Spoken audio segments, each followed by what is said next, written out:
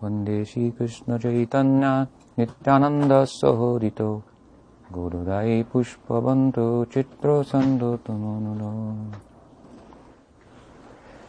We'll discuss from Srimad Bhagavatam, from the Braja Lila, chapter 34. Shisukuvacha Ekada Deva Yatrayam Gopala Jatakotuka Anubir Anadudyuktai Prayustem Vikavanam. Sukadeva Goswami speaking. This verse, this comes in just after the description of the Ras Pancha Ajay. The Ajay Pancha. Ajay means chapter. So every time I've come here, we've been following the Braj Lila relative to the time that I come. As you may recall, the first time I came, it was just after the Janmashtami and Radhastami, and we talked about those topics to some extent, and Yogamaya, who appeared after Krishna. And we discussed from Bhagavad Gita something about Yogamaya, and then went from there to Bhagavatam. And at that time we also discussed the Putana Lila, Krishna's killing of Putana. In this way we were following the Bhagavatam. Next time I came, which was the last time, right? It was in November, Agrahayana, the month that Krishna has identified himself with, month following Radha's month, Kartika. And the important Leela in that month is the Gopi Vastraharana Leela, the Leela in which Krishna stole the clothes of the gopis. So we discussed that for several days at some length. And so today is Sivaratri, so it means tonight. Ratri means night, so Sivaratri means the night of Shiva. In India today there's a big festival going on. Go on to midnight. Midnight's the time for Mahadev, Shiv. And so, although we are devotees of Krishna and Vishnu, Vaishnavas, and there are many Vaishnavas who are very opposed to the worship of Krishna, we, as Gaudiya Vaishnavas, don't really take that kind of extreme posture.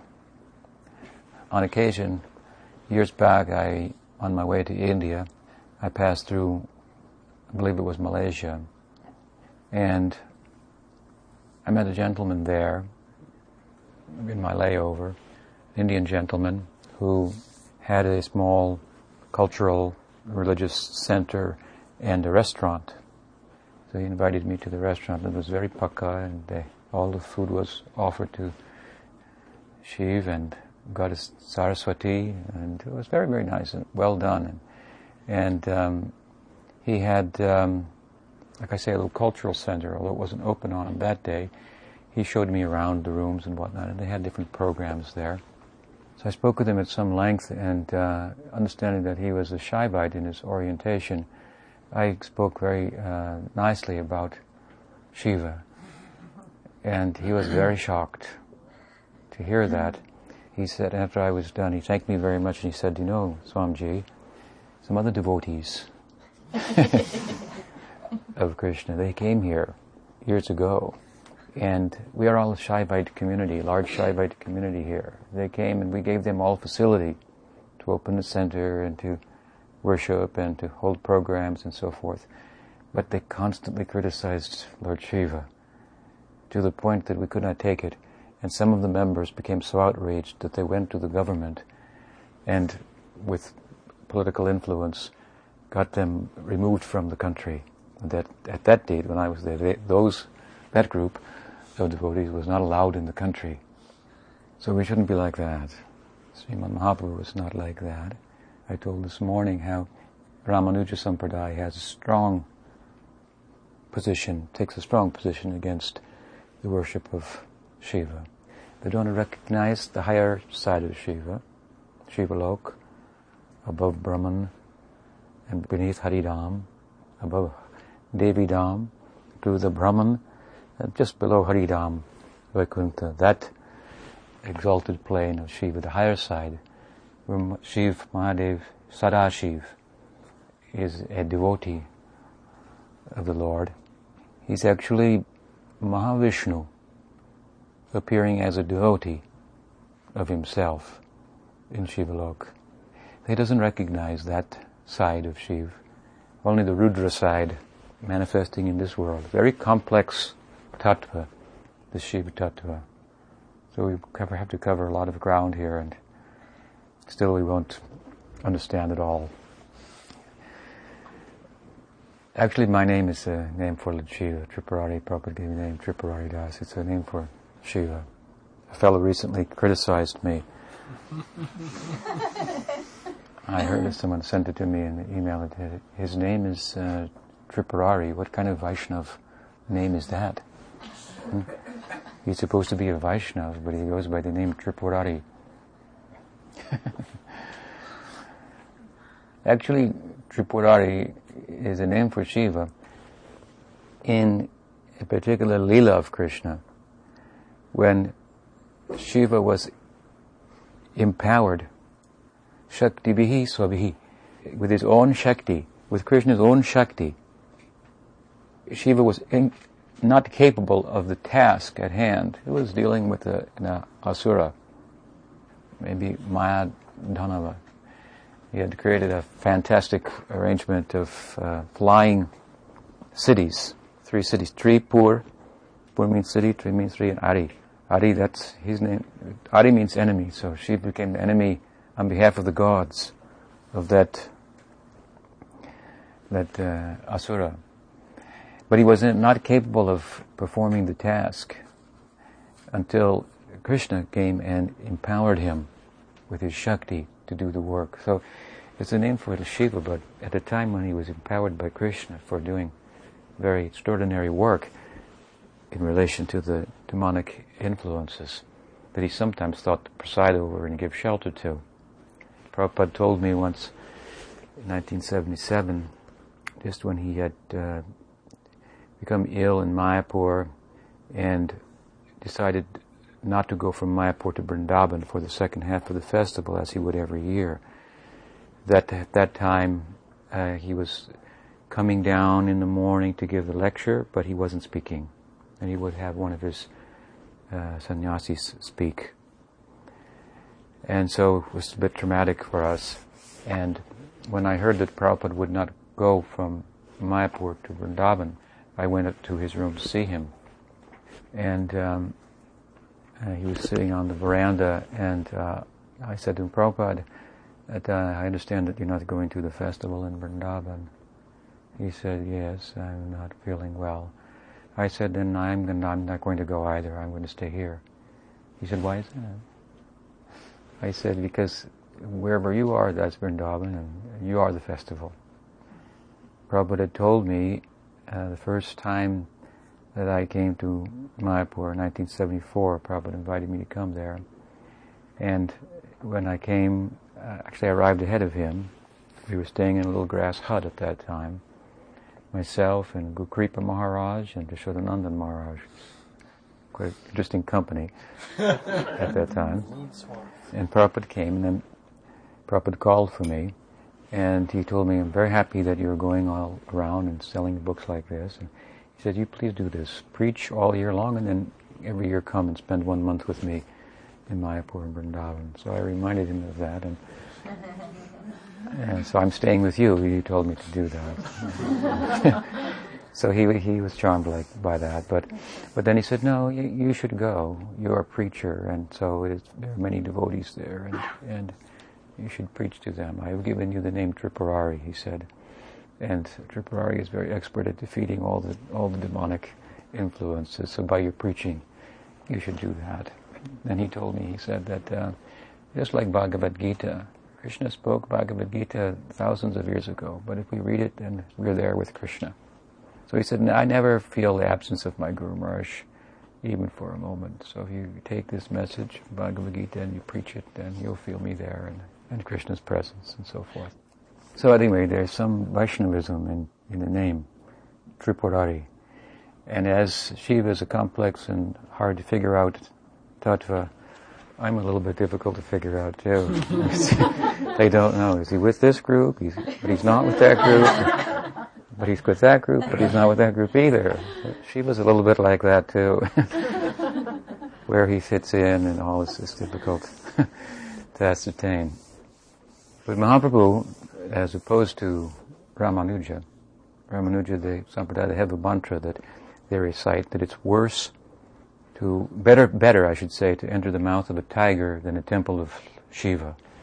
So they're very strong on this. So those Vaishnav sects in the south that are so opposed to the Shaivites, and the Shaivites, the sects that are so opposed to the Vaishnavas, we are not involved in that kind of controversy. Mahaprabhu's movement was not a sectarian movement, something that Thakur Bhaktivinoda called the enemy of progress. We should see beyond that what to speak of to a brotherhood of Vaishnavas, but of humanity. This is what Mahaprabhu's mission is about. We should worship Krishna with such fervor and enthusiasm that we come to realize the universality of the object of our worship, so that he's not only just localized in the temple for us, and only our temple, for that matter. This is the much part of the ideal of Chaitanya Mahaprabhu, and with regard to religious conceptions, although he converted persons from different religious conceptions, it was very much in an all-embracing way, by pointing out to them how their religious conception was included within what he came to offer. For example, when he went south, Sri Chaitanya Dev, Sri Krishna Chaitanya, as a sannyasi, as a preacher, 2 years he went South India. It was difficult for him to get away from the devotees in Puri, but he was able to get their permission by pressing the right buttons. What did he say ultimately? I have to find my brother. Oh, yes, you must go. They all loved him as Nimai Pandit, those from Bengal who had come from that side. And as a sannyasi, they were putting up with that, but it was distancing them a little bit from him at the same time. So as a sannyasi, leave them, follow the sannyas dharma and go and preach. They had difficulty with that. But when he said, I had to find my brother, his elder brother had left home as a sannyasi and gone south. Oh, then they gave permission. Yeah, then you have to go. It's like in India, if you ever need to really go somewhere, it's difficult to move around in India.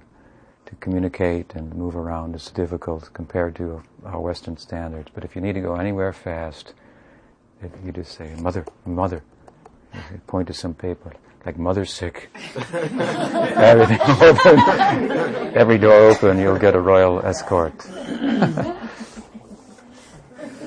So he played on their sentiments like this. They let him go.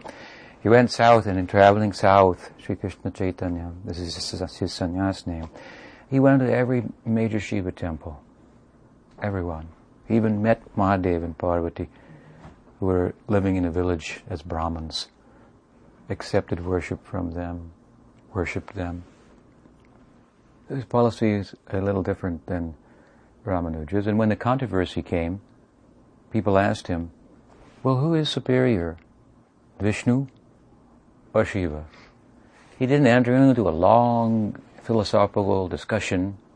He just said, well, Shiva takes the foot wash of Vishnu, which is the Ganga on his head. So you tell me. And they all said, oh, yeah, right. We understand. Shiva is Vaishnavanam eta Shambhu. With this verse in mind, after all, Ramanuja is following Vishnu Purana. We are following the Bhagavad Purana. This is our main pramana. Amalam pramanam. Paramahansa samhitam. Srimad Bhagavatam amalam puranam. Amalam puranam. Amalam pramanam. Srimad Bhagavatam. Vaishnavanam priyam. It is so dear to the Vaishnavas. Srimad Bhagavatam. It is the hub, the central hub around which all of the revealed literature circulates, moves. Everything in the revealed scripture will be understood in light of the teaching of Srimad Bhagavatam. This is the stand of our acharyas. With great feeling, we should embrace Srimad Bhagavatam. This is what Mahaprabhu did. After all, it's considered to be the very heart of Krishna. What did we cite this morning?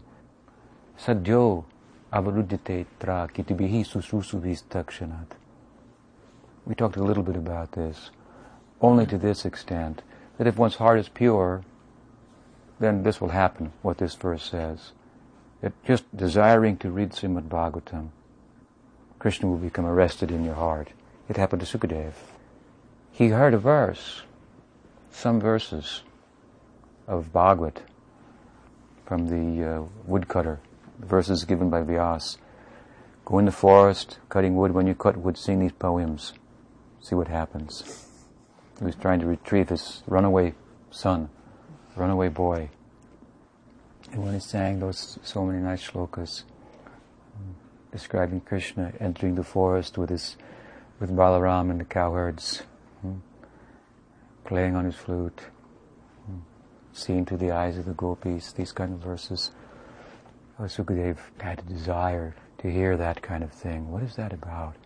Until he followed him home and found, it comes here, it comes back here to home. And there, of course, he heard Bhagavatam in full from Vyas. So his heart was captured, and Krishna was captured within his heart, the idea is. But it doesn't happen to everybody, because everybody's heart has some dust on it first. It has to be cleansed. But relative to our discussion tonight, this point I'm making, the beauty of Bhagavatam, that it is the heart of Krishna. It means also that sadhyo means immediately. Sadhyo avarudhyate trakitibi susrusuvis takshanat. Immediately he becomes captured in the heart of that person who desires to hear the narration of Srimad Bhagavatam because of what it's about. We sometimes say in Gaudiya Saraswat Sampradaya, it is called Bhagavat Purana. But that is not the Gaudiya Vaishnava name. Gaudiya Vaishnava name is Srimad Bhagavatam. They have given another name to Bhagavat Purana, Srimad Bhagavatam. And sometimes to emphasize the import of that, we say Radha Bhagavatam, Srimad Bhagavatam, Radha Bhagavatam. So this is the heart of Krishna, the nature of her love for Krishna. This is what Bhagavatam is about. That has his heart. So anyone who has interest in that, Krishna becomes captured by them. This is the whole Gaudiya philosophy, of course. That, very simply put, as Prabhupada would sometimes say, the whole world is worshipping God. All the theistic world is advocating the worship of God. And what we are advocating? The worship of she who God worships. This is Gaudiya Vaishnavism. An easy way to capture his attention. So Srimad Bhagavatam, that is our book. So we will understand Shiva from Srimad Bhagavatam's perspective. And what does Srimad Bhagavatam say about itself? About itself in the 12th canto. Srimad Bhagavatam says, this book is the best of Puranas. Just like the Ganges is the holiest river. Just like Shiva is the best Vaishnava. Vaishnavanam itashambhu. Like Kashi is the most holy place. Of course, we know Vrindavan is the more holy of holy places, and Jamuna is more holy than Ganga, and so forth. But this section is also a bit of propaganda work on the part of the Bhagavatam to include the Shaivites. Bring them in. Kashi, most holy place.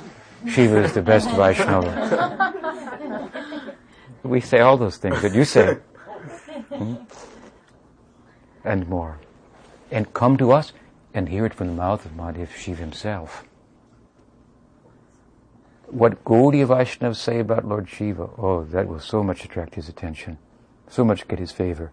There's no way that you can be a Shaivite and please him as much as by becoming a Vaishnava and speaking about him from that perspective. This gives him the highest position. Because any position, really, in relation to Krishna as a servant, that is highest. It's all subjective reality. Objectively, if we draw back, we may say, oh, Gopi's love is high, most high, but we may not be able to honor that. Subjectively, we may find our own experience to be something else. It's possible. And then we'll sing a different song. Only if we have to stand back objectively and speak about it for preaching, then we'll say, oh, this is the fact, yes.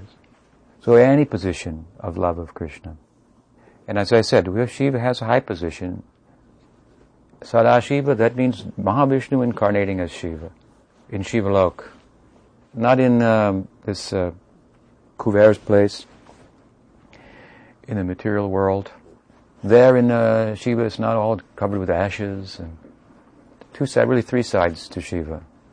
High side, Narayan as a devotee of himself. Therefore he's said to be one with Mahavishnu. One with him and a little different from him at the same time. He is Mahavishnu, appearing as his own devotee. And with regard to Chaitanya Lila, of course, we're in the middle of that discussion. He's also Shiva Varnichinutam Sharanyam. Bhagavatam says about Chaitanya Mahaprabhu that he came along with Shiva and Brahma. So who is Brahma in Gaur Lila? Haridas Thakur. And who's Shiva? Advaita. He's one with Hari. He's not different from Hari. He's one. It is said that the mother of Advaita, she had a dream one night. And in the dream she saw Shiva crying out of compassion for the souls of Kali Yuga and praying for their deliverance. And at that time Mahavishnu appeared and said to him, why are you praying to me? He was praying to Mahavishnu to please deliver these fallen souls of Kali Yuga. Their plight is so bad. And then Mahavishnu appeared and said, why are you praying to me? You and I are one. And the two merged together. And she woke up to find that she was pregnant. Only some time later to give birth to Advaita Acharya. So here's the Sadashiva, the higher end of Shiva as a devotee. Advaita is described by Krishnadas Kaviraj in these two ways, principally. That he's Advaita, non-different from Hari, and that he preaches about devotion. So high side, and then lower side, as a tapasvi in this world, just wearing the ashes, making fun and small of material acquisition. He's mocking that material acquisition, pride of dress and vanity and the concern that we have for that. Garlanded with skulls, snakes, dressed in ashes. He's making a mockery of the Calvin Klein and the whole fashion industry. He's saying this, you have all that, but you have nothing. I have more, just wearing ashes, skulls and things. So on that side, then he is, he's a tapasvi, yogi, and he appears to have something to attain also, as opposed to Vishnu. So that side of him we differentiate, and we posit, Vishnu is superior. But we don't want to, in speaking about Shiva, forget the fact that he also has a higher side as Sadashiva.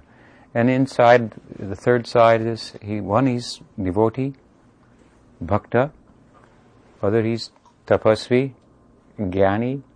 Other side, he's also connected to the karma marg, a bhogi, an enjoyer, because he's the husband of Parvati, who is the personification of the world of material enjoyment. So because he's connected with her, he has some connection on that side. Very complex person. So Mahaprabhu, with the spirit of the Bhagavatam, spirit of Shiva's being a Vaishnava, he entered all the Shiva temples. Vaishnavanamita he entered. And here, in Srimad Bhagavatam, we have instance of all the Brajbasis also worshipping Mahadev. After Rasayatra, Rasalila, the principal festival in the year before Dolyatra and or Holi, which comes in the springtime, which corresponds with our Gaur Purnima for Gaudiya Vaishnavas, is this Sivaratri. It's in appropriately the dark moon night of Falgun. So, big festival in India up till midnight. And in Brajbasis it's said here what? Ekada Deva Yatranam. Ekada means once upon a time. So it's significant because it means that this was not an annual occasion that they took up Deva Yatra. They went on a journey, a yatra, to worship the Deva. Which Deva we don't know from the first line, but from Ekada Deva Yatranam we can know something. Ekada means once, not always. One time they went.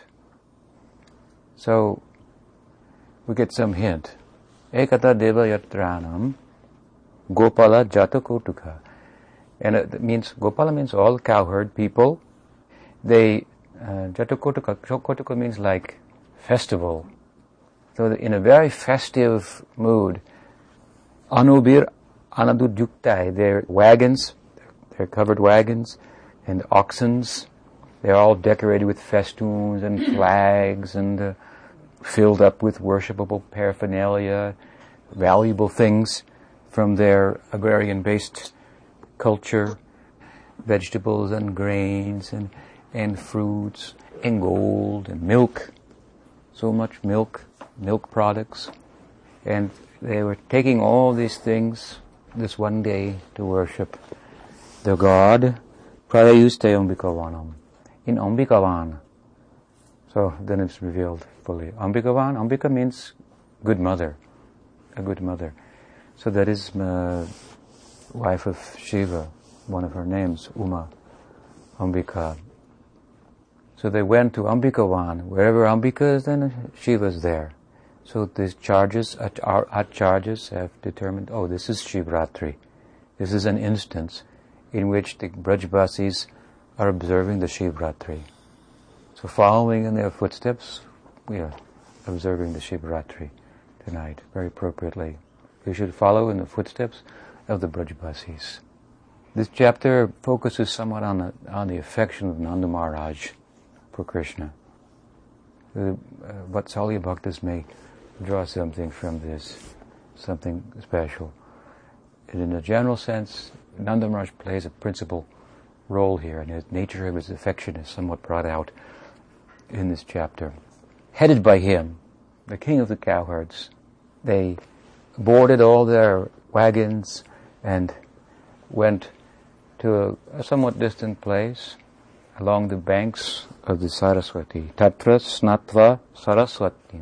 So it is along the banks of the Saraswati they arrived, and Snatva, they took bath. So appropriately they show us how to conduct ourselves in the holy places. They took bath, they shaved their heads, and they observed fasting. Devam Pashupatim Vibhum Anachur Arhanayar Bhaktya Devyam Charnapate Ambikam. And there they engage in the worship of Pashupati and Ambika. Goddess Ambika. Pashupati is the name for Shiva. Pashupati. So we can make some identification with him based on this name. It means, Pashu means animal. Pati, Lord of the animals. Or sometimes it means animal-like people. Lord of the animals, like people. He's very, very. It means it's not a derogatory term. You think, that's all they give to Shiva. No, it means he's very, very kind to them, very compassionate, and in spite, even sometimes of their opposition to his worshipable Lord, he still gives them some kind of shelter. Very generous, said to be easy to please. Ashutosh. Gabo Hiranyam Vasangsi Madhu Anam Adrita Brahmanibhyo Dadhu Sarved Devo Na Priyatam Iti. Cowherd men, they gave gifts of cows and gold and grains mixed with honey to the Brahmins, to appropriate people, and they made a prayer. Oh, may Sadashiva be pleased with us. Ushu Saraswati Tire Jalam Prasha Jatabrata Rajanim Tam Mahabhaga Nanda Sunanda Kadaya. So Nanda Maharaj is mentioned here. Sunanda is one of the younger brothers of Nanda Maharaj. These two are mentioned. Nanda Sunanda Kadaya. It means Nanda and Sunanda. And conspicuous by their absence are Upananda, Nanda, and the other brother of Nanda Maharaj. It means some people had to be left behind to take care of protect the village and whatnot. So Nanda Maharaj and one of his younger brothers, leading the cowherd community, they came to the bank of the Saraswati. They stayed up all night, this verse explains, and fasted, drinking only water to worship Lord Shiva. This is the introduction to this chapter, after which some extraordinary events take place. Actually, on the night after the Sivaratri. Sivaratri went undisturbed. So here we have some instance of the Brajvasis worshipping Mahadev, Lord Shiva. So we should understand that he has an important place in the lives of the Vaishnavas. I'll tell you a short story that help us appreciate this in a practical way. Sridhar Maharaj was ill, and for some time, this was many years ago, and his disciple, Govinda Maharaj, was perplexed about that, and it was troubling him considerably. He went to the bank of the Ganga, and he did a puja of Lord Shiva for his guru, that Shiva would bless his guru, that he would remain and continue in his service to Mahaprabhu in his sadhaka deha. And when he did the puja, he heard a noise, a sound, and he didn't know what that was. He never heard that sound before, and he didn't know where it came from. And so it stuck in his mind. That was like the only result of his puja. And then when he came back to the Math, there was one Ayurvedic doctor there. And so he spoke with the doctor, and the doctor said, I think he needs this, and he made this sound, naming the medicine. And that was the same sound that he had heard on the banks of the Ganga. So that became the medicine that Sridhar Maharaj took for many, many years. Homeopathic, I think it was, medicine. I think actually, to be more accurate, he came and he made the sound, and then somebody said, that's a medicine. And they called the doctor, and he said, yes, and this is what he needs. So Mahadev, Lord Shiva, is a willing participant in the Sankirtan of Sri Chaitanya Mahaprabhu, so we should have very high regard for him and try to understand the tattva of Shiva. That will be very helpful for us. That's important to us as Vaishnavas, for our conceptual orientation. After all, if we have the wrong conceptual orientation in this regard, in the name of preaching, we may make a great aparad. I gave one example of that, and what was the result? So Shiva Tattva, he's Vishnu, and he's not Vishnu. He's Vishnu, he's a devotee of Vishnu. He keeps with the ghosts and hobgoblins, these type of people, Bhutanath, and he resides at the gate of the Rasa Stali for Rasa Lila as Gopishwar. You cannot get inside that.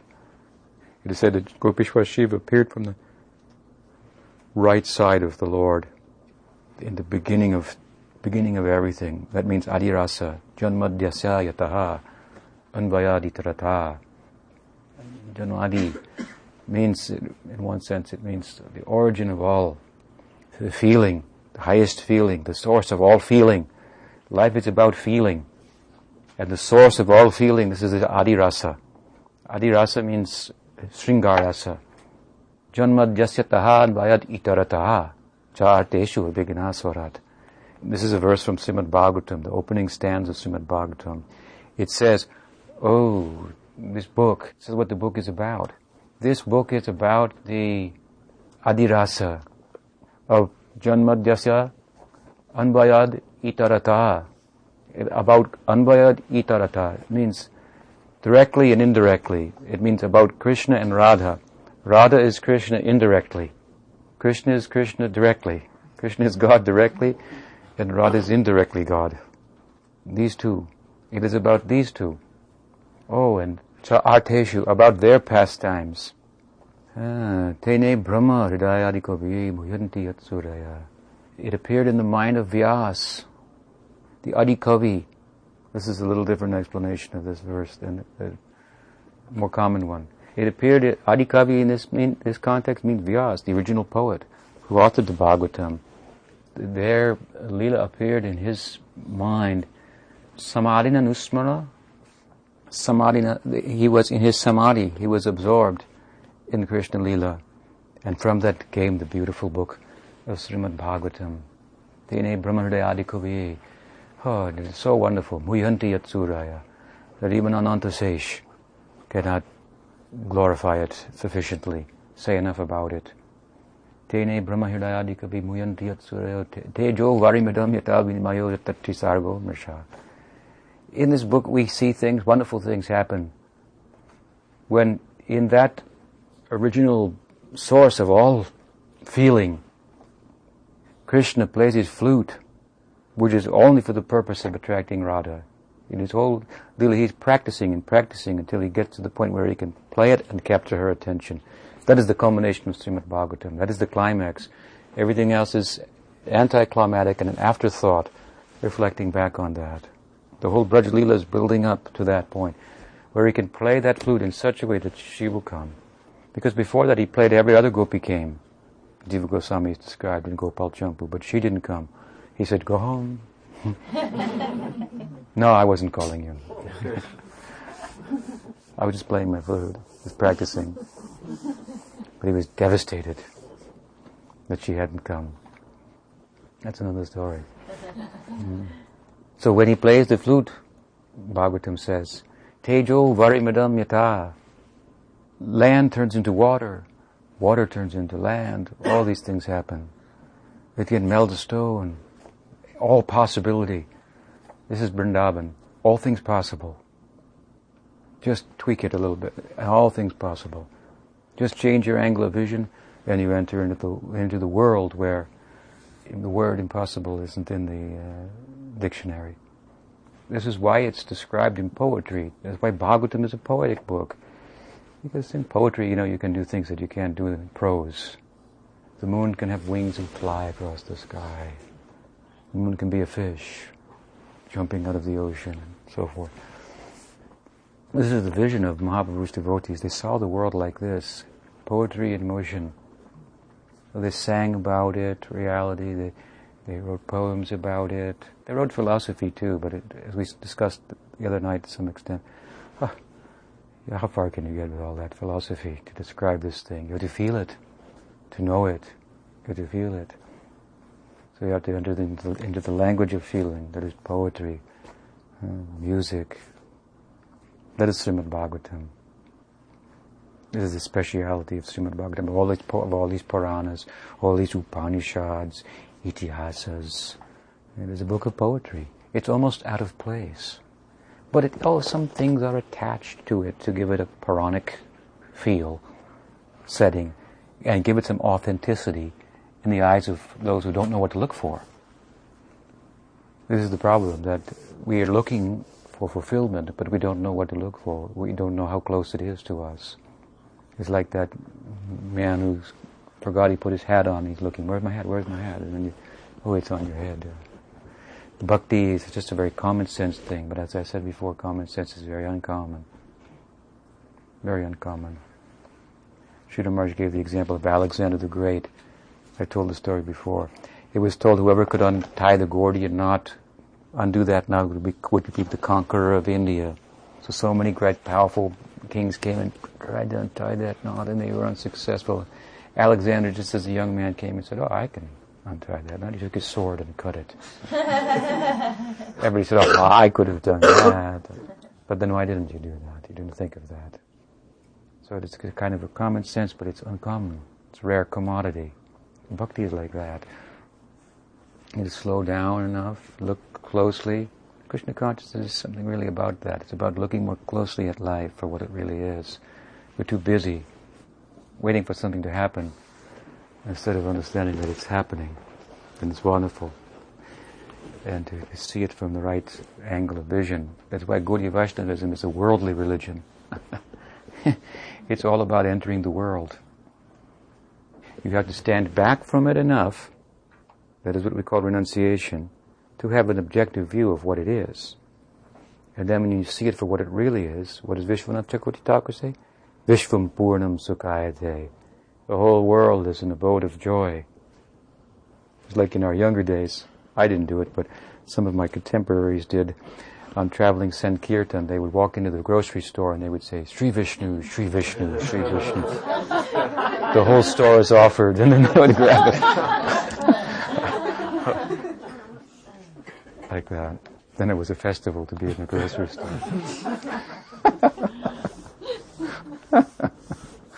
So it's about that. It's about drawing back from the world enough to see it for what it is.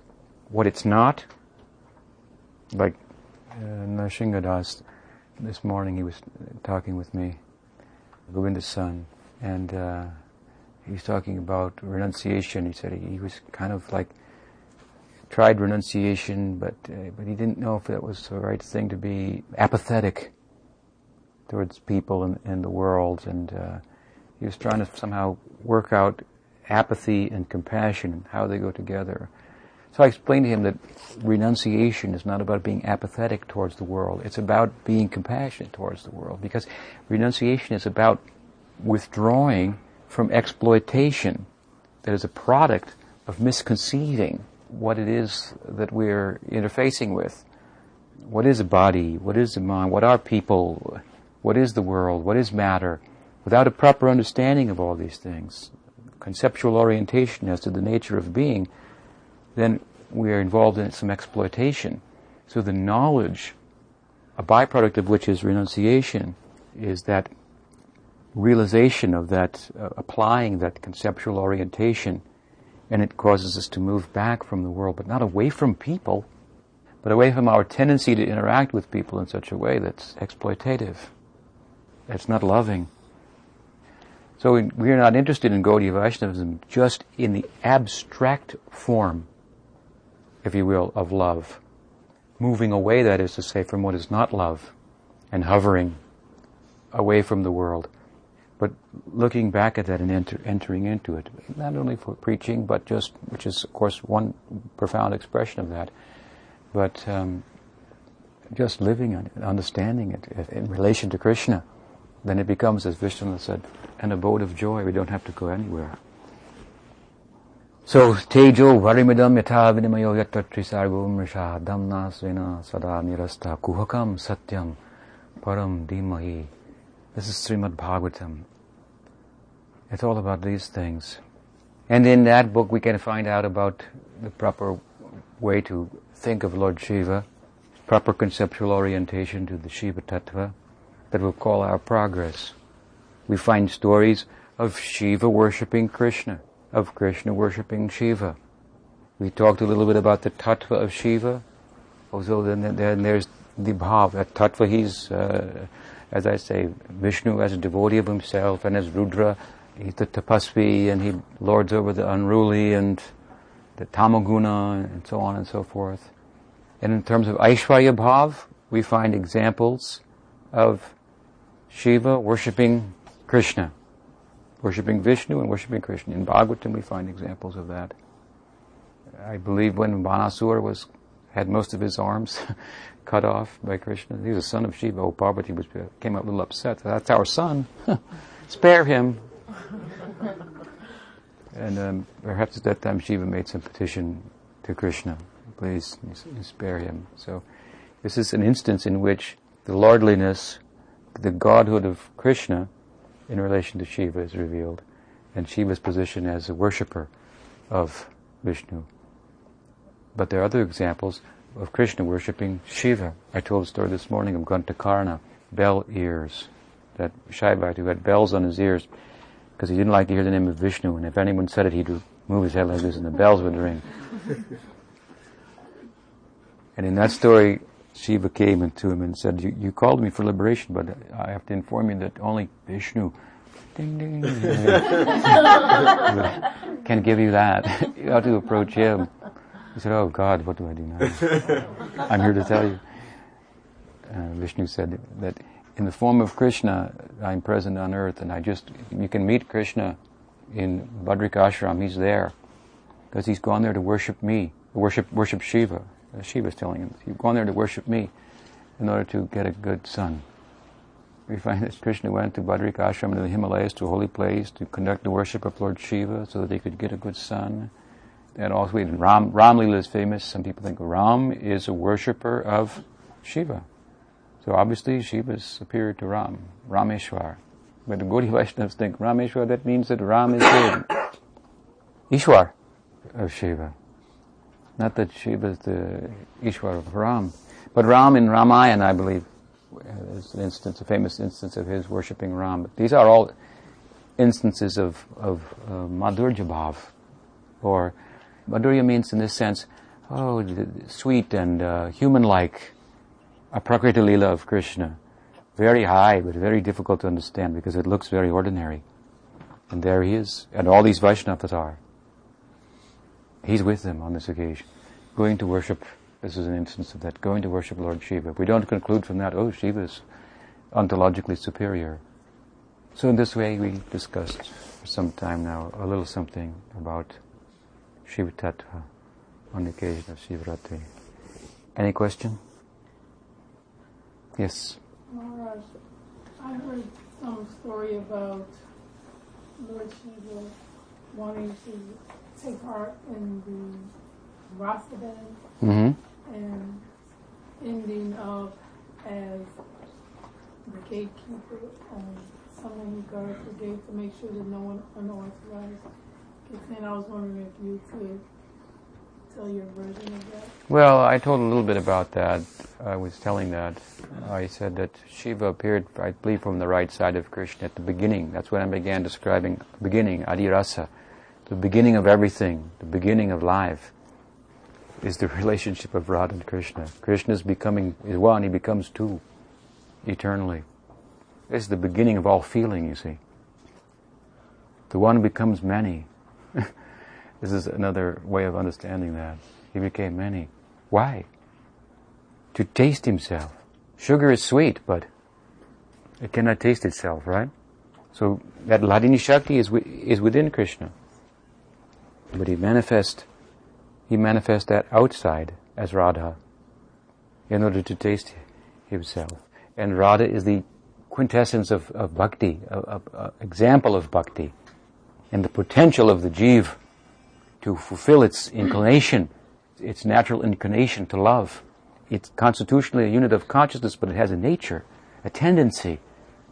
And its tendency is to love. And it will love and express that tendency in relation to the object that it's focused on. So all different manifestations of feeling and emotion are examples of expressions of our nature appearing in relation to the object that we're attached to. This is the idea of Bhakti Vinod Thakur. So, one becomes two. In a sense, this is the beginning of everything. The possibility of feeling. Without feeling, what is the meaning of being? Not much.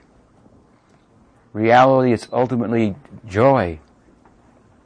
And for it to be joy, it has to exist, it has to be cognizant. So this eternal event, the two becoming one, Radha Krishna Pranay, Vikriti Hladini Shakti Rasmad, Ekatmana Api Bhui Puradeham Vedogatoto. And of course the two again become one. What does that mean? If Krishna is one, he becomes two as Radha Krishna. What's an instance of the two becoming one again? That's right. Chaitanya Mahaprabhu. Therefore we know about all these things. We can know that life is about feeling and to what extent. So, at that time, at that beginning, it is said, Shiva also appeared, I think, from the right side of Krishna. And that is the beginning of this eternal beginning, if you will, of the romantic life of Krishna, the consummation of which, in the drama of his Leela, is the Rasa dance. That's when the relationship is consummated, where it's out in the open as much as it can be. Radha loves Krishna. Krishna loves Radha. They wrote it on the trees. So at that time, that's such a very special thing. Such an extraordinary thing. The source of all feeling, all possibility for feeling, for love.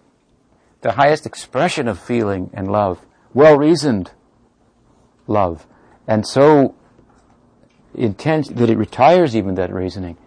Therefore it's difficult to even to understand it for what it is. So in order to protect that affair from being misunderstood in a general sense, Shiva was placed at the gate. And he took a form as a gopi gatekeeper.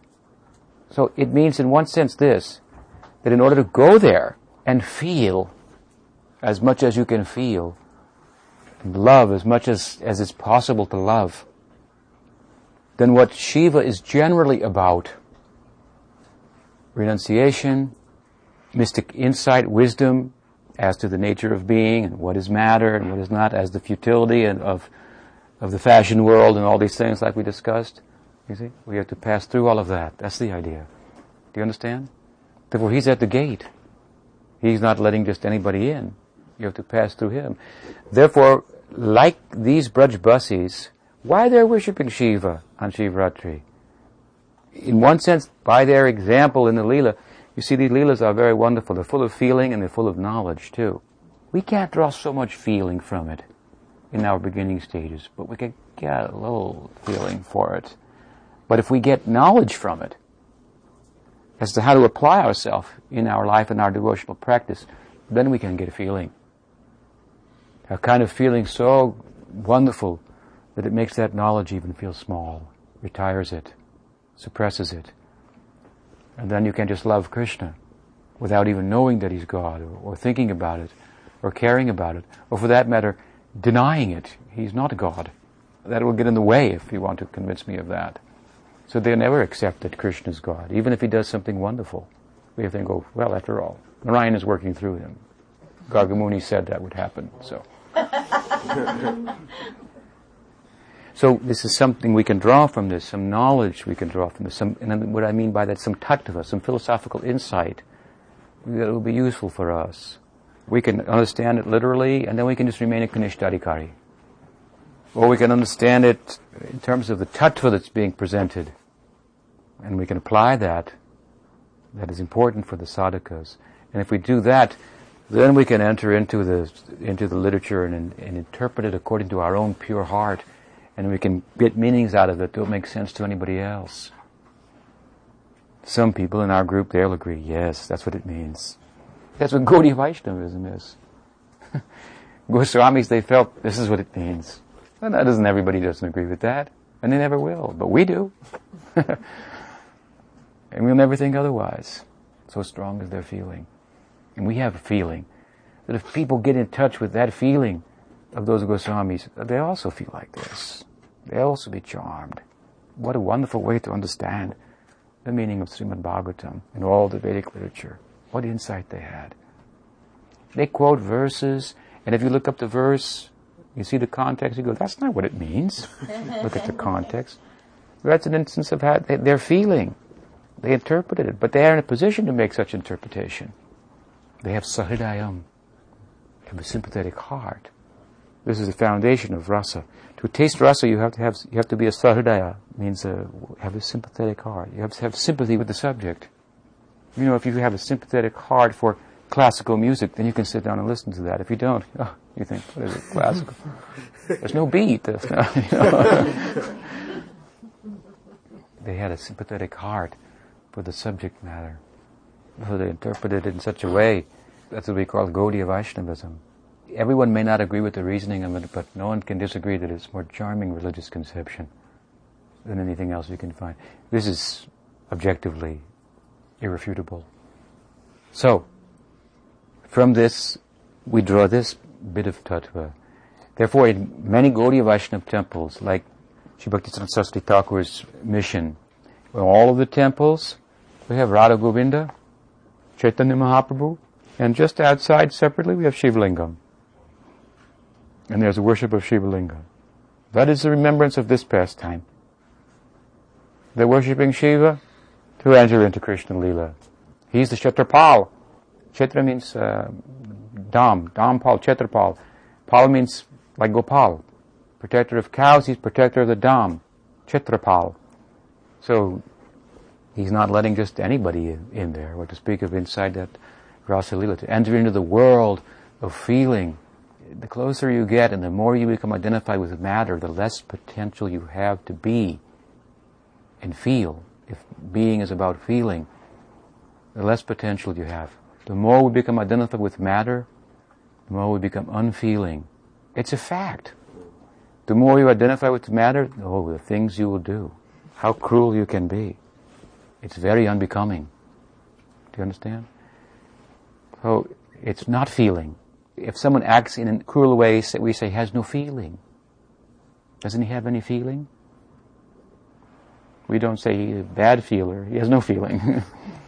So this is the idea. Identification with matter reduces, diminishes proportionately our potential to feel. And to be, really, means to feel. Do you follow? So, to move away from matter, that means to step back, to look at the whole thing objectively for what it really is. So we don't interact in such a way that's exploitative, which is lacking in feeling and caring. So Shiva, in one sense, he represents that, renunciation.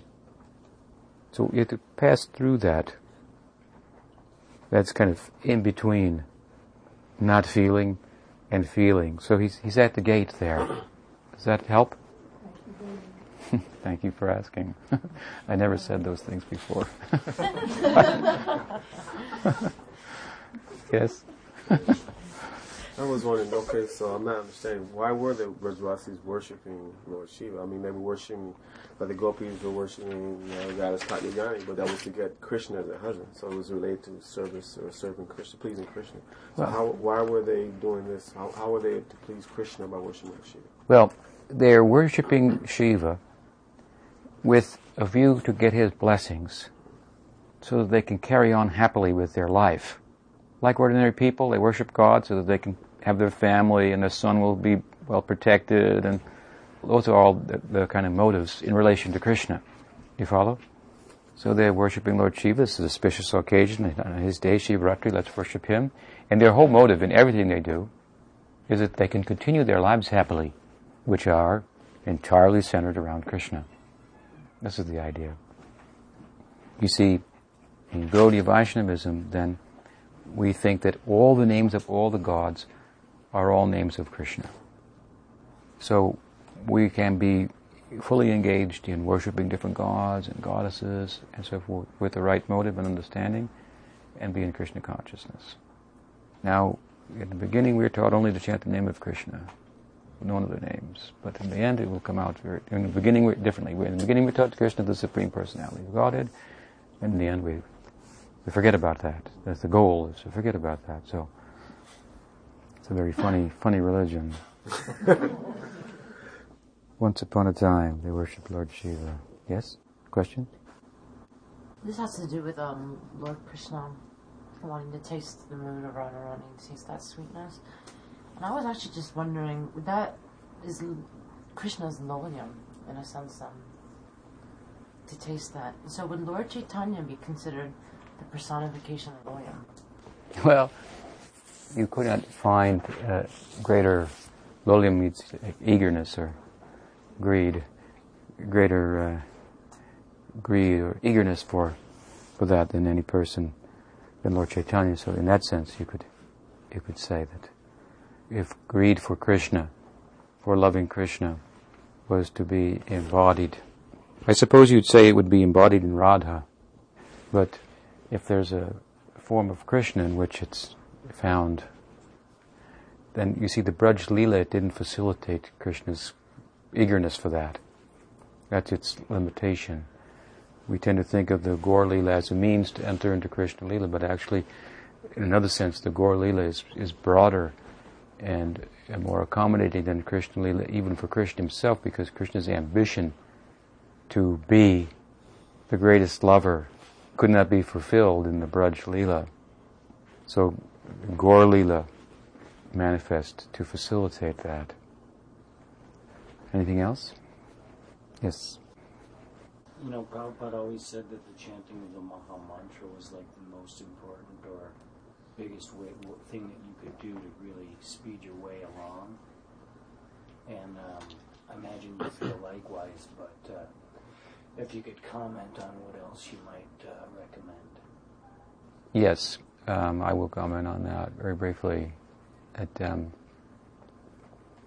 There's two things mentioned by Bhaktivinoda Thakur that constitute the essence of Dharma. Jibe doi Krishna Nam Sarva Dharma Sar.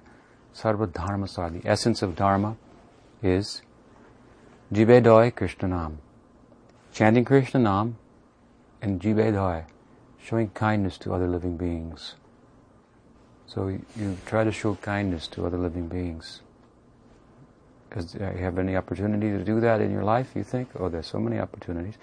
And how often do you not take advantage of those opportunities to show kindness to others? If you take advantage, every day you're confronted with the opportunity to be kind to other people in any possible way.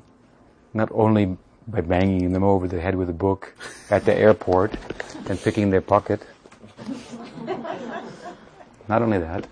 That's not the only way to be good to people. In any way that you can be good.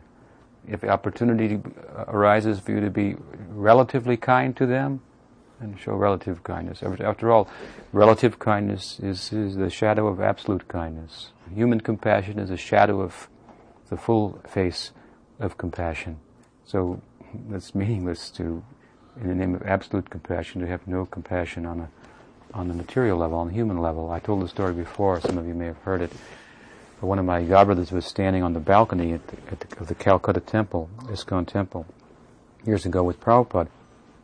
And down below, there were a couple of beggars who were deformed. Maybe one had a hand cut off. This is quite common. You can find it in India. And even sometimes families have so many kids that they'll cut off one's hand so that he can be a beggar and make money. This is a unfortunate condition of people in India. We don't know how well off we are materially. We're always complaining about it.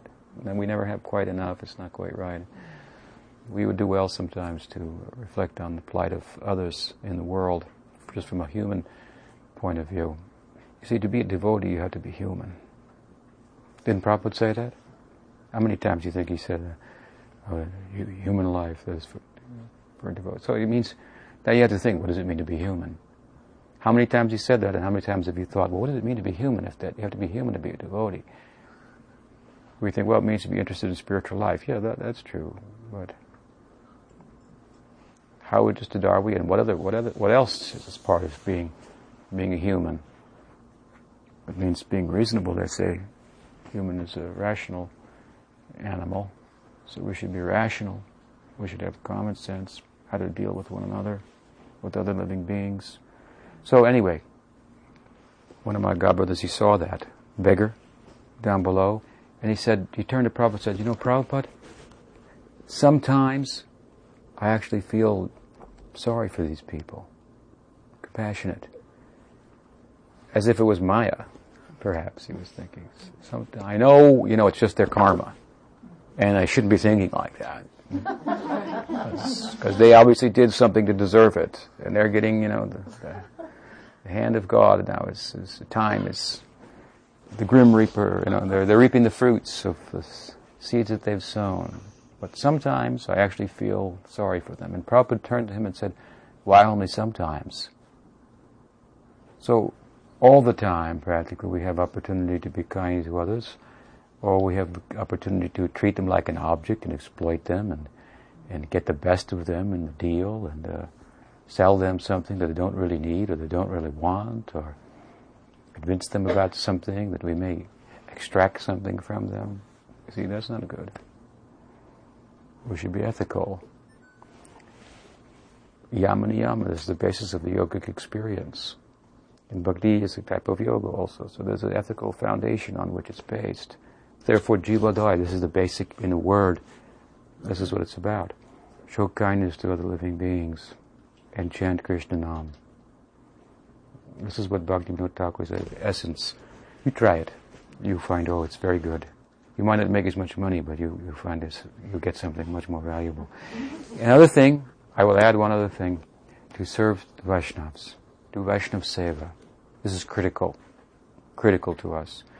Because we flesh that out a little bit, like Vaishnav. I hear that. I mean, I've heard that term probably 100 times. Mm-hmm. Vaishnav Seva. Well, to flesh that out a bit, first of all, you have to find a Vaishnav. So how you will know who is a Vaishnav? Well, you can read the books and you can study and get some idea, and then if you have some faith in this, then you have to go by your feeling. You have to go with what you feel. Someone can beat you over the head and say, he's a Vaishnava, you should be serving him, but if you don't feel that, then they should recognize that and stop wasting their time. And act in a way that will change your heart, rather than just trying to change you in the head, convince you in the head. It's not a matter of that. So, I tell you this, they exist. Be sure of it. Such a thing exists. So now it's up to you to find. You find someone who you feel and convince is a Vaishnav, and then how to serve them? You ask them how to serve. How can I be of some service? You can ask that Vaishnav. Then he may or she may give you some advice. But if we are ourselves to be a Vaishnav, to be involved in Vaishnavism, it means we must be under the care of a real Vaishnav, advanced devotee of Krishna. Our only concern should be that what we're doing is of some consequence to a person of consequence. That means a Vaishnav. That what we're doing, that somebody worth knowing, worth being in touch with, cares about that. And what you'll find, if you come under the guidance of a real Vaishnav, is that they have the way and means to kind of like tie everything, somehow connect you. Someone comes and says, oh, Gurudev, I was thinking if I went to Alaska, it'd be really good. I have some things to do there. And so then you think, oh, maybe I know somebody in Alaska. Do I know anybody in Alaska? You can deliver a letter to them or something. Give some higher meaning to it than just following the wanderings of your mind or the demands of your heart. Such people, they can find a way to color our life, even its ordinary movements, full as they are and motivated by, full of and motivated by desires, to give them a spiritual color that in the course of fulfilling them will fulfill us in a way that merely fulfilling those desires on their own could never do. So, they exist, you try to find one, and then how to serve them, that's easy. You just ask, how can I be of some service? Can I render some service? You might say no. Then you might think, he's really a Vaishnava, he doesn't want to answer. Then you've got to figure out a way, you see. That's what happened to Lochandas or Narottam Thakur. He wanted to serve a Vaishnava. He concluded that Lokanath Goswami was a Vaishnava. So he went to serve him. Lokanath Goswami refused. I'm not a Vaishnava, you cannot serve me. Get out. He chased him away. So then he used to go and hide, and when Lokanath would go into the woods and pass stool, and when he would leave, Narottam would go and clean the area. And then when he was in the field, he would go in the hut and clean the hut. So he's going one side and it's cleaned up, and he's going the other side. After a while he figured out, somebody is serving me. Where is that culprit? So finally he found him, and then he accepted him as his disciple. He was a lone disciple of Lokanath Goswami. He in turn made thousands of disciples. So it's not a hard thing to figure out. You may think, oh, there are so many impersonators of Vaishnavas and so forth. And that means that there must be real ones.